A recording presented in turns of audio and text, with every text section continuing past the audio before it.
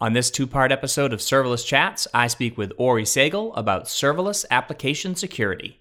This is Serverless Chats, episode number 23.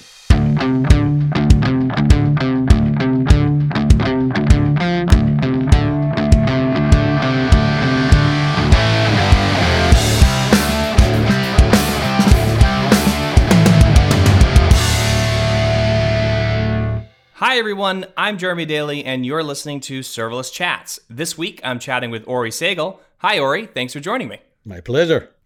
So you are a senior distinguished research engineer at Palo Alto Networks. So why don't you tell the listeners a bit about your background and what you're doing at Palo Alto Networks? Sure. First of all, congratulations for managing to actually say it. It's a mouthful. I got this title after PureSec, the company that I co-founded and was the CTO of, got acquired in June of 2018 by Palo Alto Networks. So as I said, I used to be the CTO and co-founder of PureSec, a small vendor, actually the first vendor to offer a serverless security platform. My current role at Palo Alto is mainly to oversee the research of the security algorithms and the product features for serverless security within the Prisma brand, which is the cloud security brand in Palo Alto. Awesome. All right. So I want to talk to you about what you've been working on for, I don't know how many years now it seems like, but serverless application security. And I want to start by sort of discussing what's different about, sort of traditional security and why serverless security is a bit different.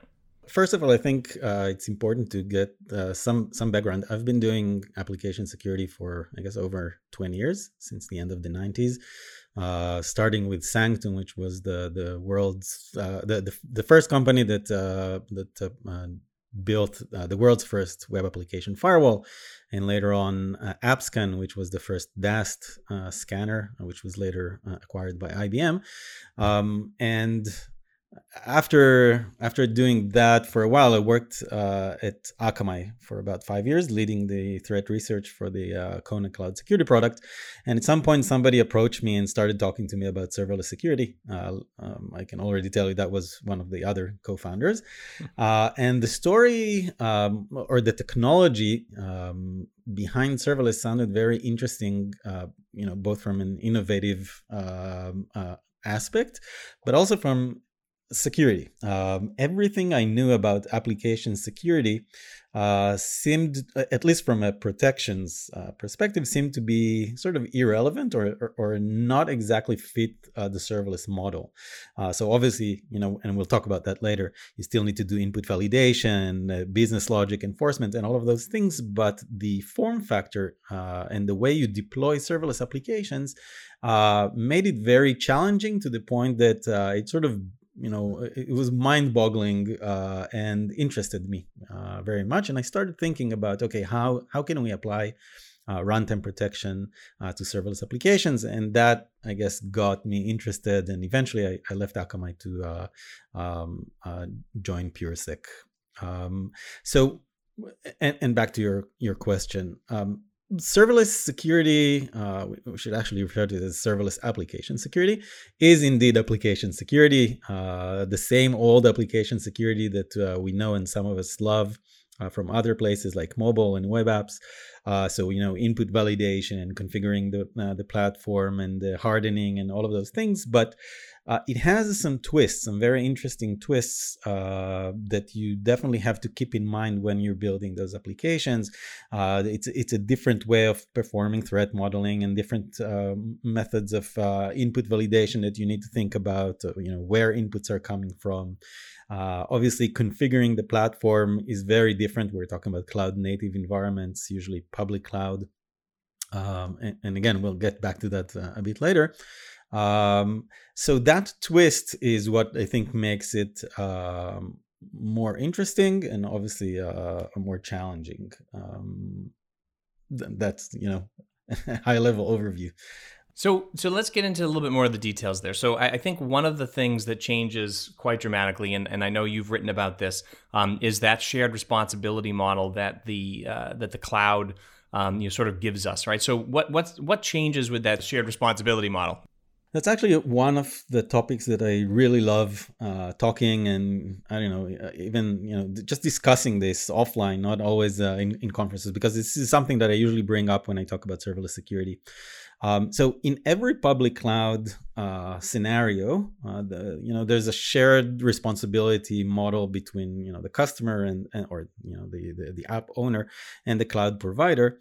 And there's a line at some point, and really that line, or where the line is drawn really depends on the type of cloud model or public cloud model that you're using.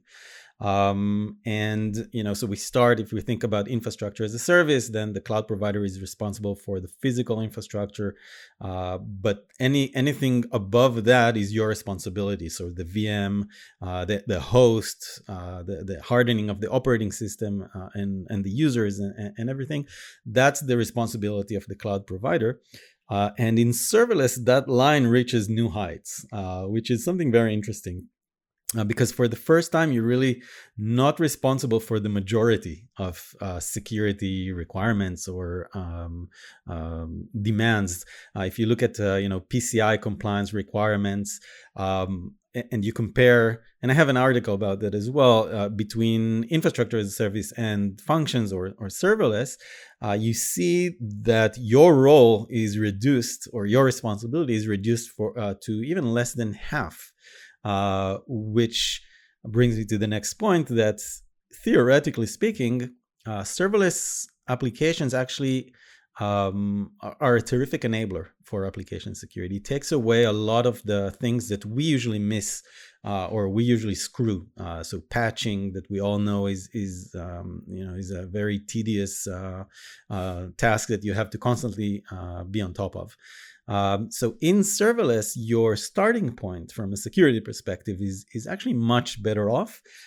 Somebody else is responsible for almost everything except for the application itself, which is, I think, sort of the future of what I was hoping for application security, to see all those patching and OS updates and physical infrastructure taken care of by somebody else, and leaving you to deal with the things you actually understand about, which is your core business and the business logic that you own.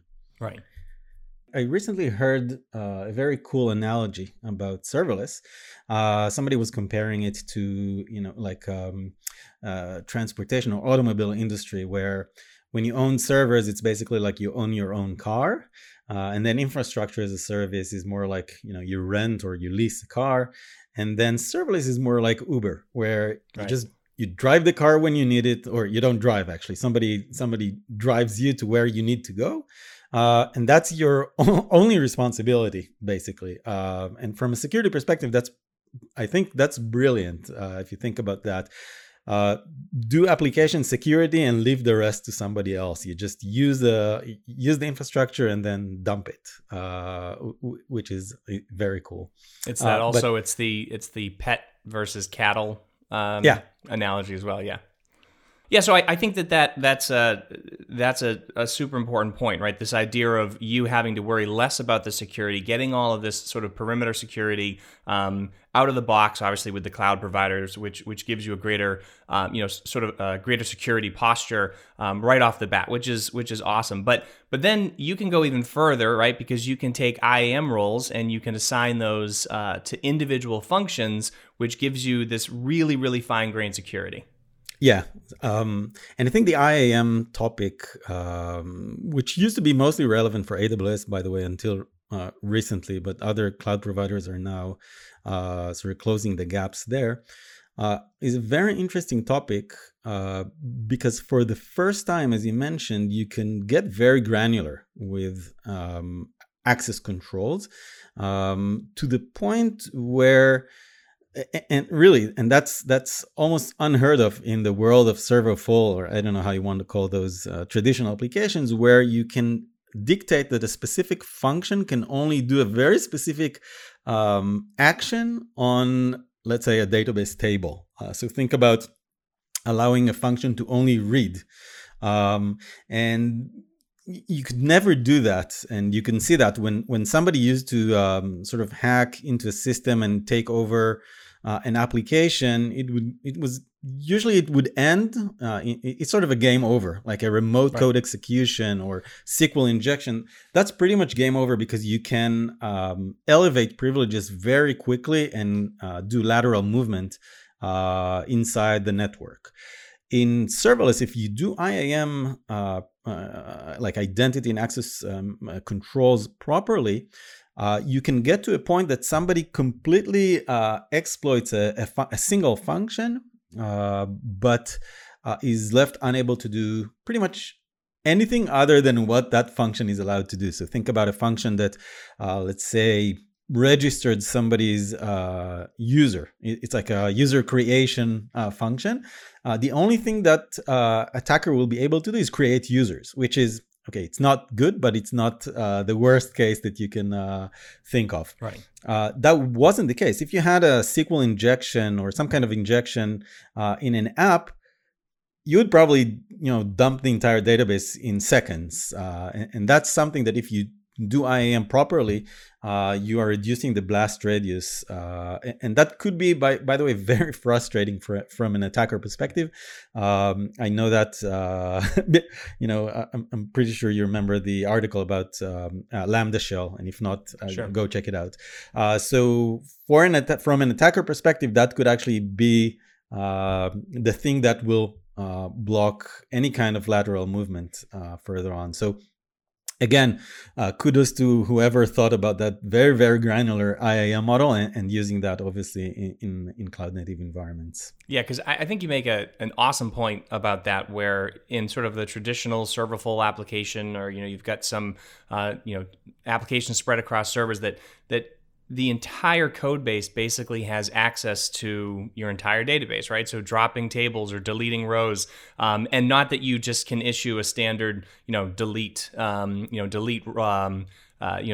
drop table or something like that in a DynamoDB environment, but the fact that you can just say, look, you can create as many users as you want to, but you can't access the table, you can't, select records from that table, and if you really want to get fine-grained with SQL as well in serverless, and I think not enough people take advantage of this, but if you have Lambda calling SQL, you can create separate users that have limited access as well. So Lambda A has access to maybe the write role, and Lambda B has access to the read role, and then Lambda C has access to just delete. So there are certainly ways that you can add that granularity, even if it goes somewhat beyond just the IAM configurations as well. So very cool stuff. Yeah, it's if I take, I'll give you like a real world example of the exact opposite. So my wife runs a blog. It's running on WordPress deployment that she has somewhere in some hosting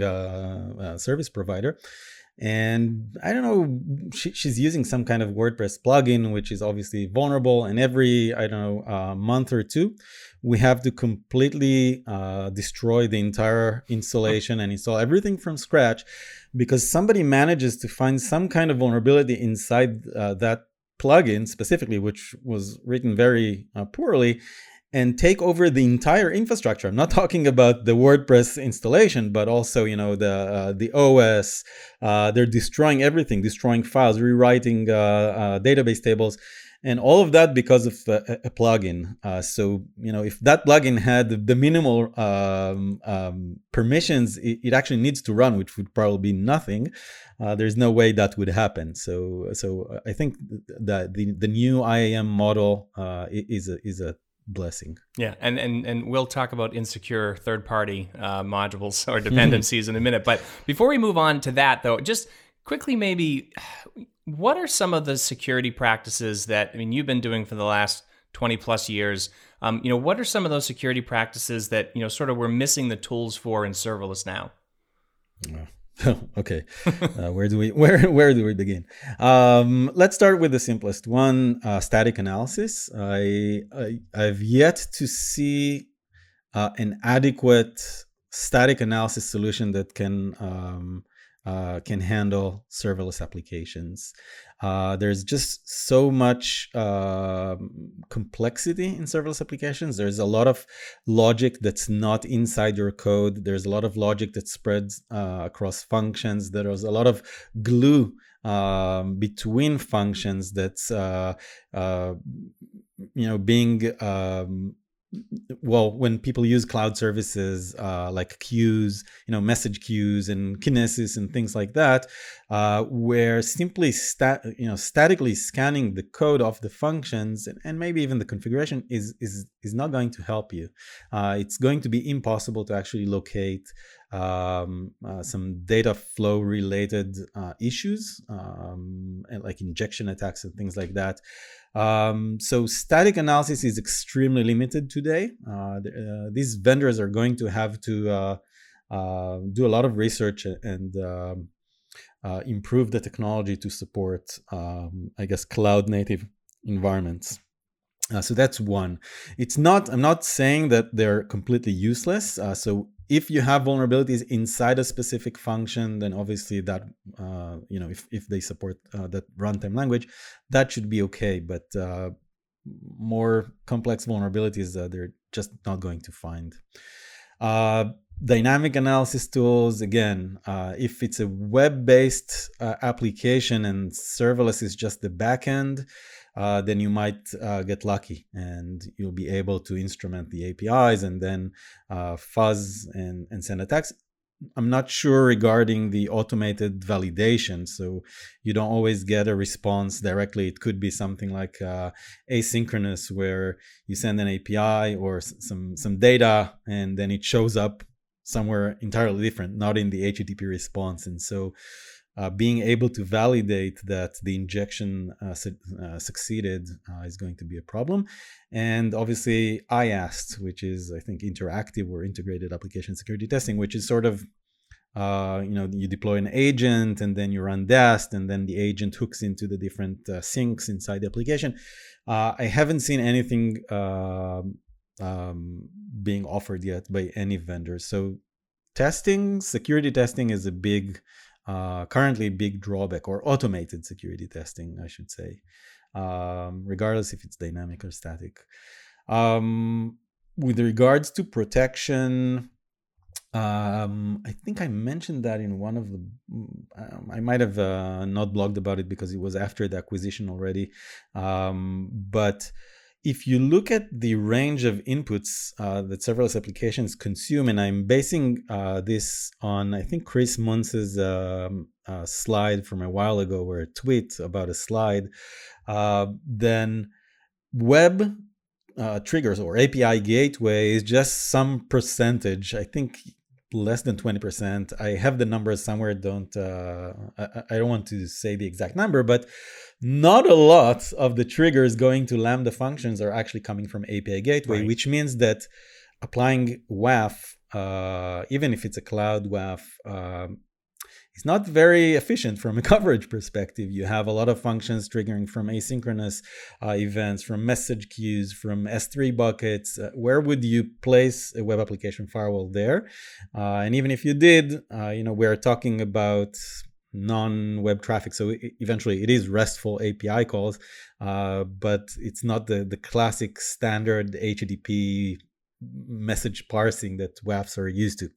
So WAFs were irrelevant for serverless or for large chunks of serverless applications, which is, by the way, one of the reasons why we came up with the serverless security platform in PureSec, given that that's not giving you a lot of coverage.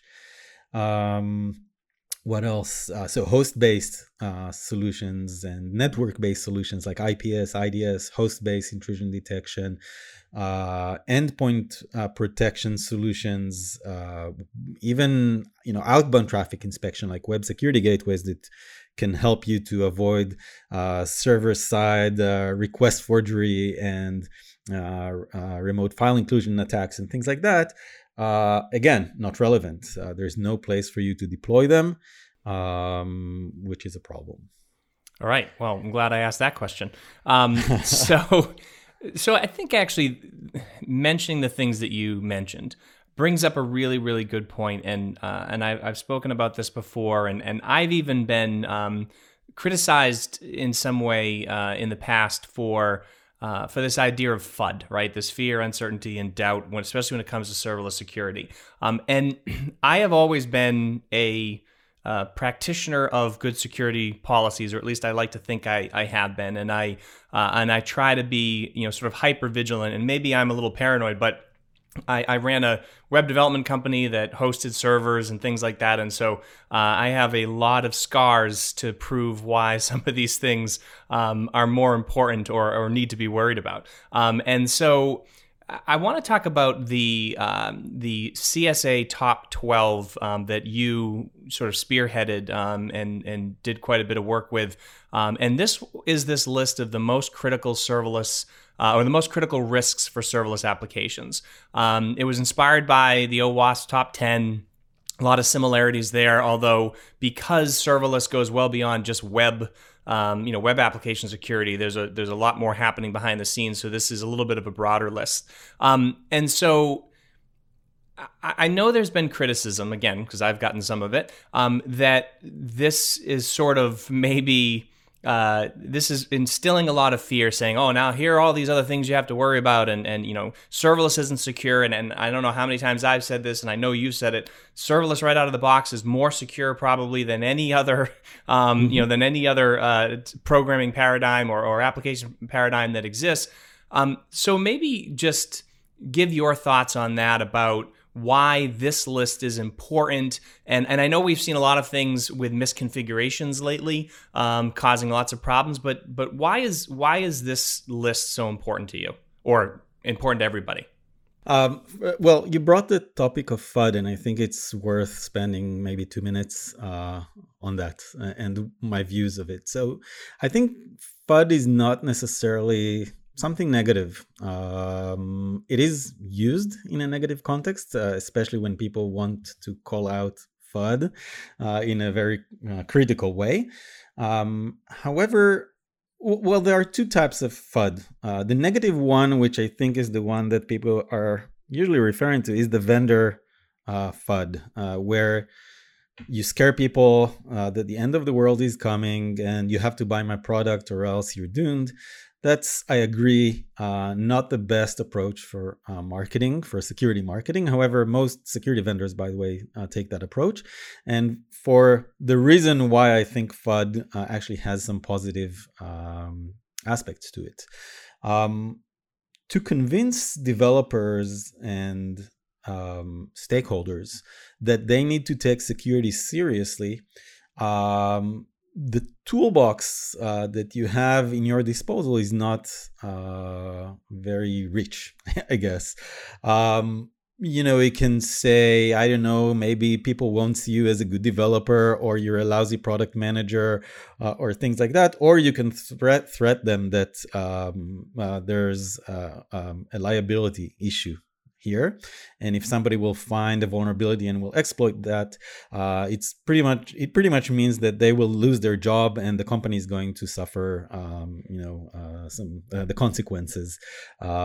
So I think that telling or explaining what is the worst case outcome of a security issue is not necessarily a bad thing. So yes, sometimes fear, I'm not sure about uncertainty and doubt, but instilling fear in people that they need to think about security and it's critical, and not because, I can't even find positive things to say of why you need security. You need security because, you need security.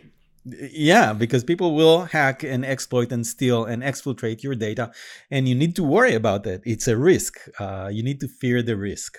So I think it's not all negative. Now, back to and by the way, that this might be a scoop that a security person is actually admitting that FUD is not necessarily bad, and I'm accepting the fact that I'm sometimes spreading fear. I think, especially in presentations, when you give talks in conferences, showing, sexy attacks and spreading some fear generates more interest than when you speak in a very monotonous way and talk about, I don't know, the fact that you need to apply, I don't know, good IAM, strict IAM permissions. If you don't give the scary examples, people don't go away with anything. Right. There is a, using drama is always, I think, good in this case. You have to make sure you don't overdo it, of course. And that actually takes me to the top 10 and later on the top 12 that we published. You have to keep in mind that without the top 12 documents around, developers and architects wouldn't have any materials about serverless security to learn from. And this document talks about potential risks that we sort of prioritized based on what we've seen with customers and prospects. We collected the data from other evangelists and industry experts. And prior to this effort specifically, if you take a look back 2.5 years ago, before the original top 10 came out, the majority of materials, if you looked for serverless security, dealt with IAM permissions and third-party library vulnerabilities.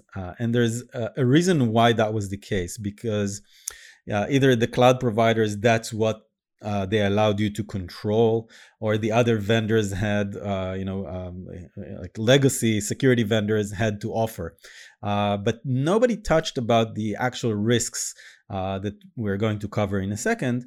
And so I think at the end of the day, this document provides architects and developers with a good starting point, a good reading material that they can rely on and turn to understand what they need to worry about.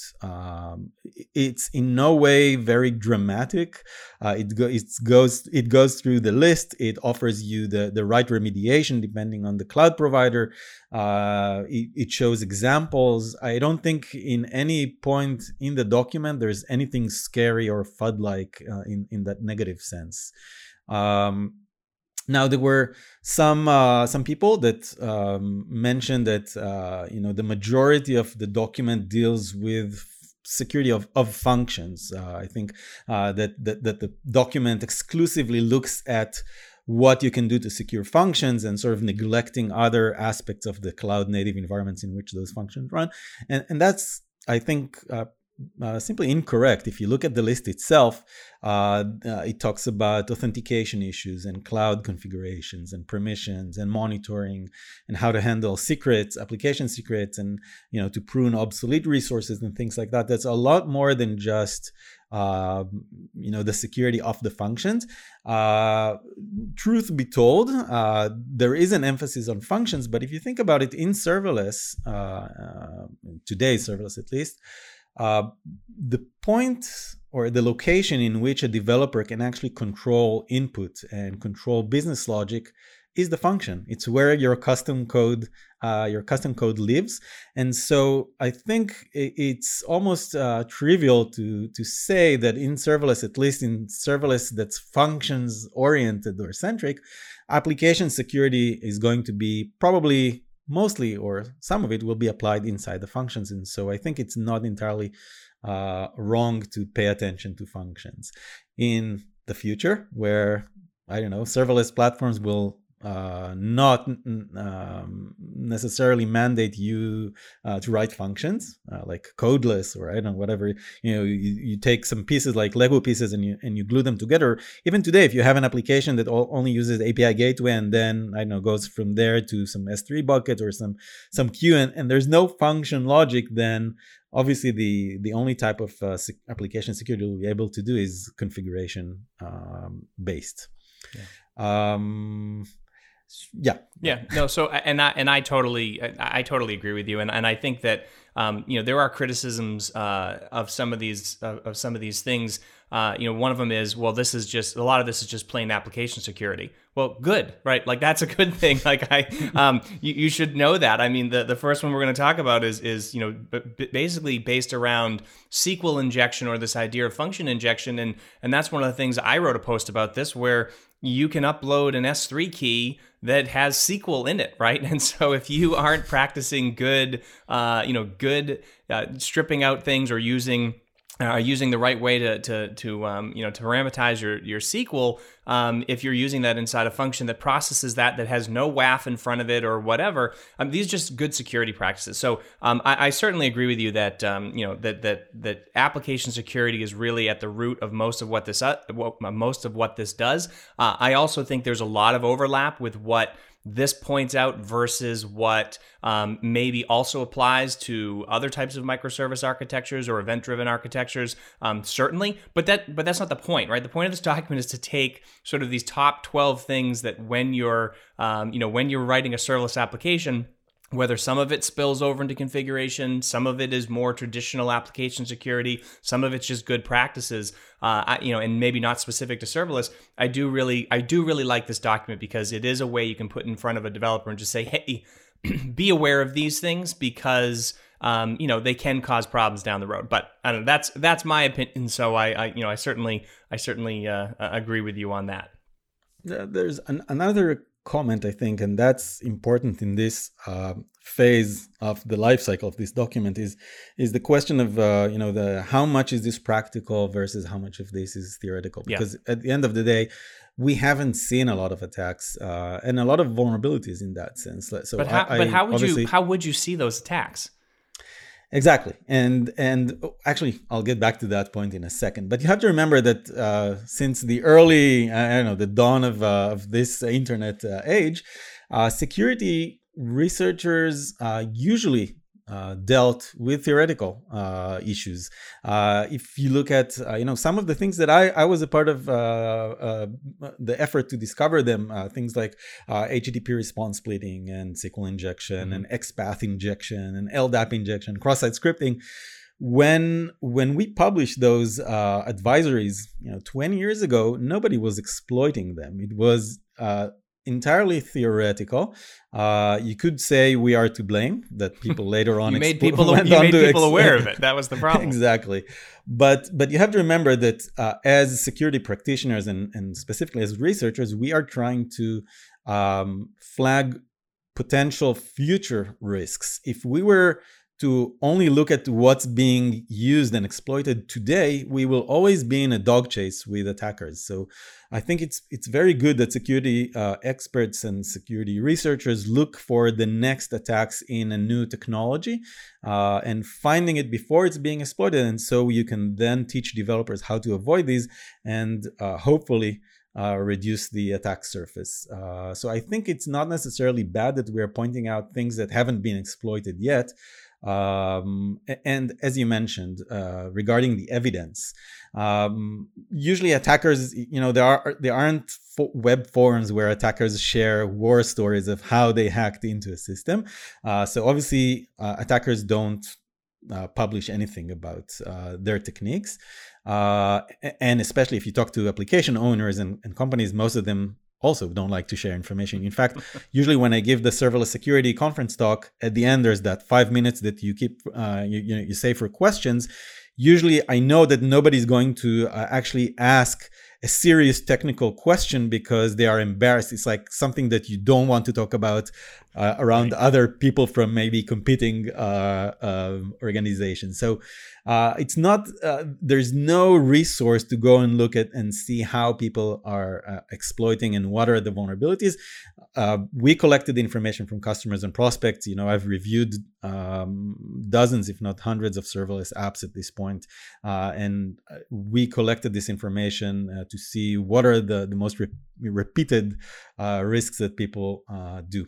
Now, and I think the proactive versus reactive approach is exactly what security people should be doing, because again, it's no fun to go and clean up security breaches. It's much easier to stop them right away. So anyways, all right, so let's get into this top 12 list. There is an entire document on this, and I will put the link to it in the show notes because it is certainly something people should go and download and take a look at. But just for the benefit of people listening, why don't we go through these and then just give me sort of a quick minute or so on each one, and just to kind of make people aware of them, and then, like I said, definitely dive into these in more detail. So the first one is this idea of function event data injection. What's that all about? So here's one that's interesting, actually, when people ask about what's the difference between serverless and I don't know, maybe web apps. In web applications, that used to be called historically parameter tampering. I think later on it was just called injection attacks. And that's simply when a malicious actor or a user can control some of the data fields that your application relies on, and manipulate those fields to inject some kind of attack payload. So think about SQL injection, cross-site scripting, path traversals, command injection. All of those injection-based attacks are that function event data injection basically encompasses them.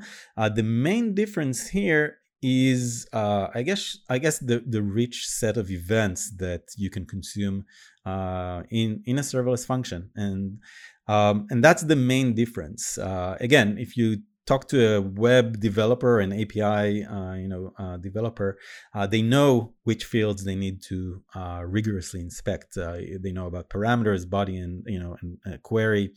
They know about headers and cookies. Maybe the path info part of the URL, everything. They're really used to it, and there's a lot of frameworks that help you to actually validate that input. But when we are talking about serverless applications, I'm not sure everybody knows which fields they should be inspecting. So think about when you get an S3 bucket event. I'm not even sure all the fields that actually arrive from that event to the function. Obviously, it includes the file name that changed, but other fields as well. So which fields do I have to inspect? Obviously, the ones I rely to, but do other fields, can an attacker even manipulate them? How is that going to affect my application? I don't necessarily know. So the problem is the same problem. It's input validation. It has been input validation since we wrote COBOL applications for mainframe and on mobile, on web apps, and now serverless. But the way or what you inspect, how do you inspect, what are the environments that the value then goes to, requires some attention, different attention than what we are used to. Yeah, and I don't think this is specific to serverless. Like any application you're building now that is getting events, certainly from SNS or SQS or any of the other AWS services or other cloud provider services.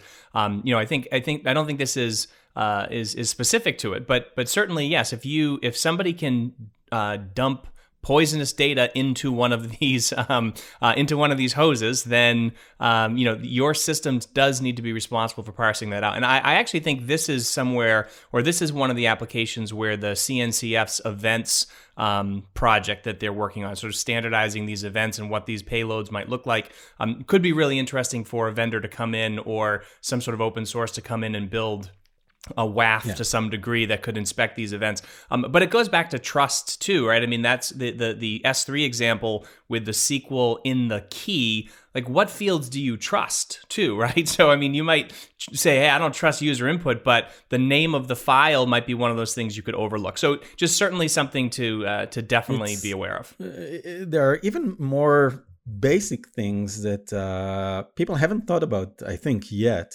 How do you actually trust the event? How do you know that the event actually came from the source you think? Like, I can easily spoof an S3 event, send it to the function, invoke it, and claim that I'm S3. Is there any kind of way for the function to know that the event actually came from the service that claims to be that service? What about schema validation? And you mentioned the CNCF's events. The schema for these events is not even standardized inside a single, like if you look at AWS or Google, right. Different types of events have completely different formats with different fields, some of them with different formats. So schema validation, which used to be, if you look at like XML security gateways, web service security gateways, schema validation is like the bread and butter of how you protect APIs. But how do you do schema validation? Something that, whose schema you can only guess based on some examples you see on some documentation on the web. So other than the input validations is also, as you mentioned, the issue of trust and a well-formedness of the event itself, which is interesting. Yeah. All right. So number 2, broken authentication. So again, this is something that is can be a problem for anything, but how does this apply to serverless?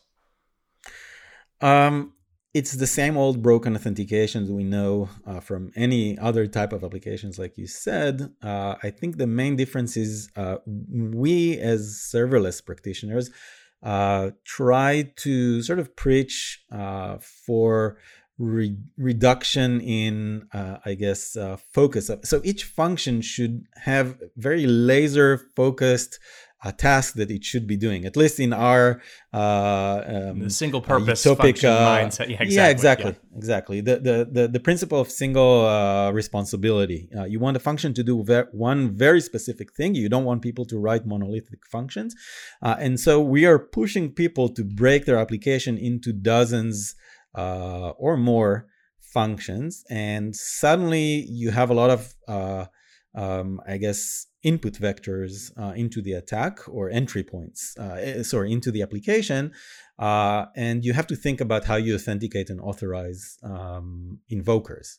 So it's not a different problem. It's just, it increases the scale of the problem. If you didn't do authentication well in a standard web app, and now you're breaking the web app into dozens of functions, and each one can be invoked by God knows who, then the authentication issue becomes, more complex. Right. It's not different. It's not worse. It's just there's more of it. Right. That's typically, right, you're putting some sort of authentication logic, in middleware or something that every part of your application has to pass through. But now you have the ability where you write a function that has no authentication at all, and your authentication to that function is from a higher service like API Gateway that is controlling that access, which again is just different and just something to be aware of. All right, so then what about insecure, this is number 3, insecure serverless deployment configurations?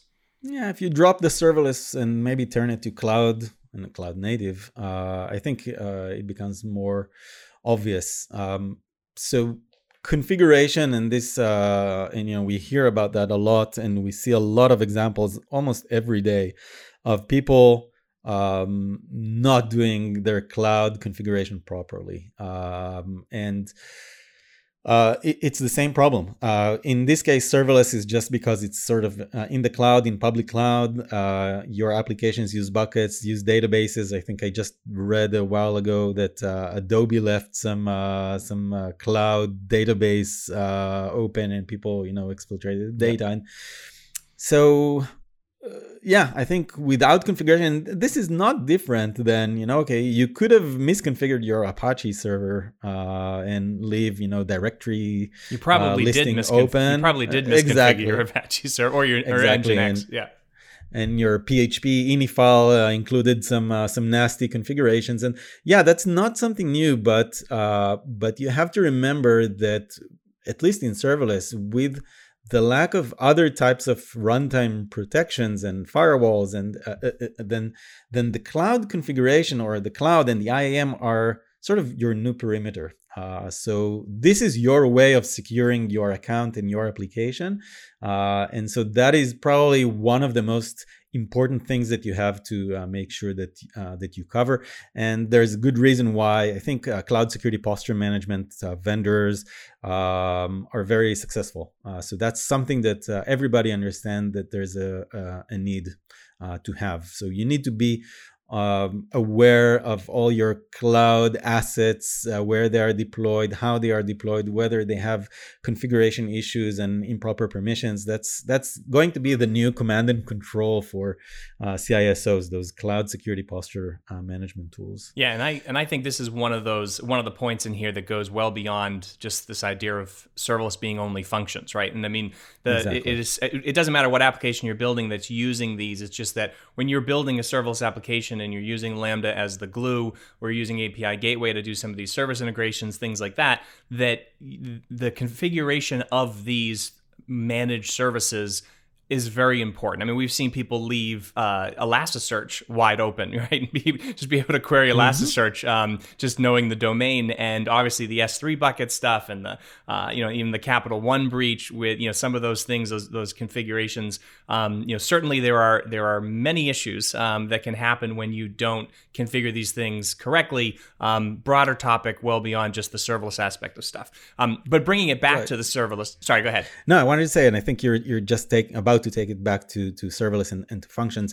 Functions also have configurations that are very important and have security consequences to them. Even the timeout settings, people think about the serverless applications because they're based on functions which auto scale and support a lot of concurrent executions. People tend to think that these applications are automatically resilient to denial of service attacks, but and we've proven that that's not the case. You really have to tweak and configure your functions and the memory and the timeouts and the dead letter queues and whatever properly if you want to actually enjoy these benefits. So it's not automatically secure. Right, and that actually is a lot of that configuration falls back on the developer, which are probably not used to doing those sort of things. Yeah. All right, so let's move on to number 4. So number 4 is overprivileged function permissions and roles. This is one of my favorites because I feel like this is something that people do wrong all the time because it's just easier to put a star permission. Yeah. And that's part 1 of my chat with Ori Segal. Join us next week as we finish discussing the CSA Top 12 and talk about the future of serverless security. I want to give a huge thank you to Ori for being my guest this week. If you want to check out the show notes and a full transcript of this episode, you can find them at serverlesschats.com/23. For more serverless chats, be sure you subscribe and rate the show in iTunes, Stitcher, or any of your favorite podcast apps. You can also connect with me on Twitter at Jeremy_Daily. And if you're interested in serverless and want to discover all the great new articles, use cases, and latest innovations from the serverless community, make sure you subscribe to the Off by None newsletter at offbynone.io. Thank you so much for joining me, and I look forward to chatting with all of you again next week.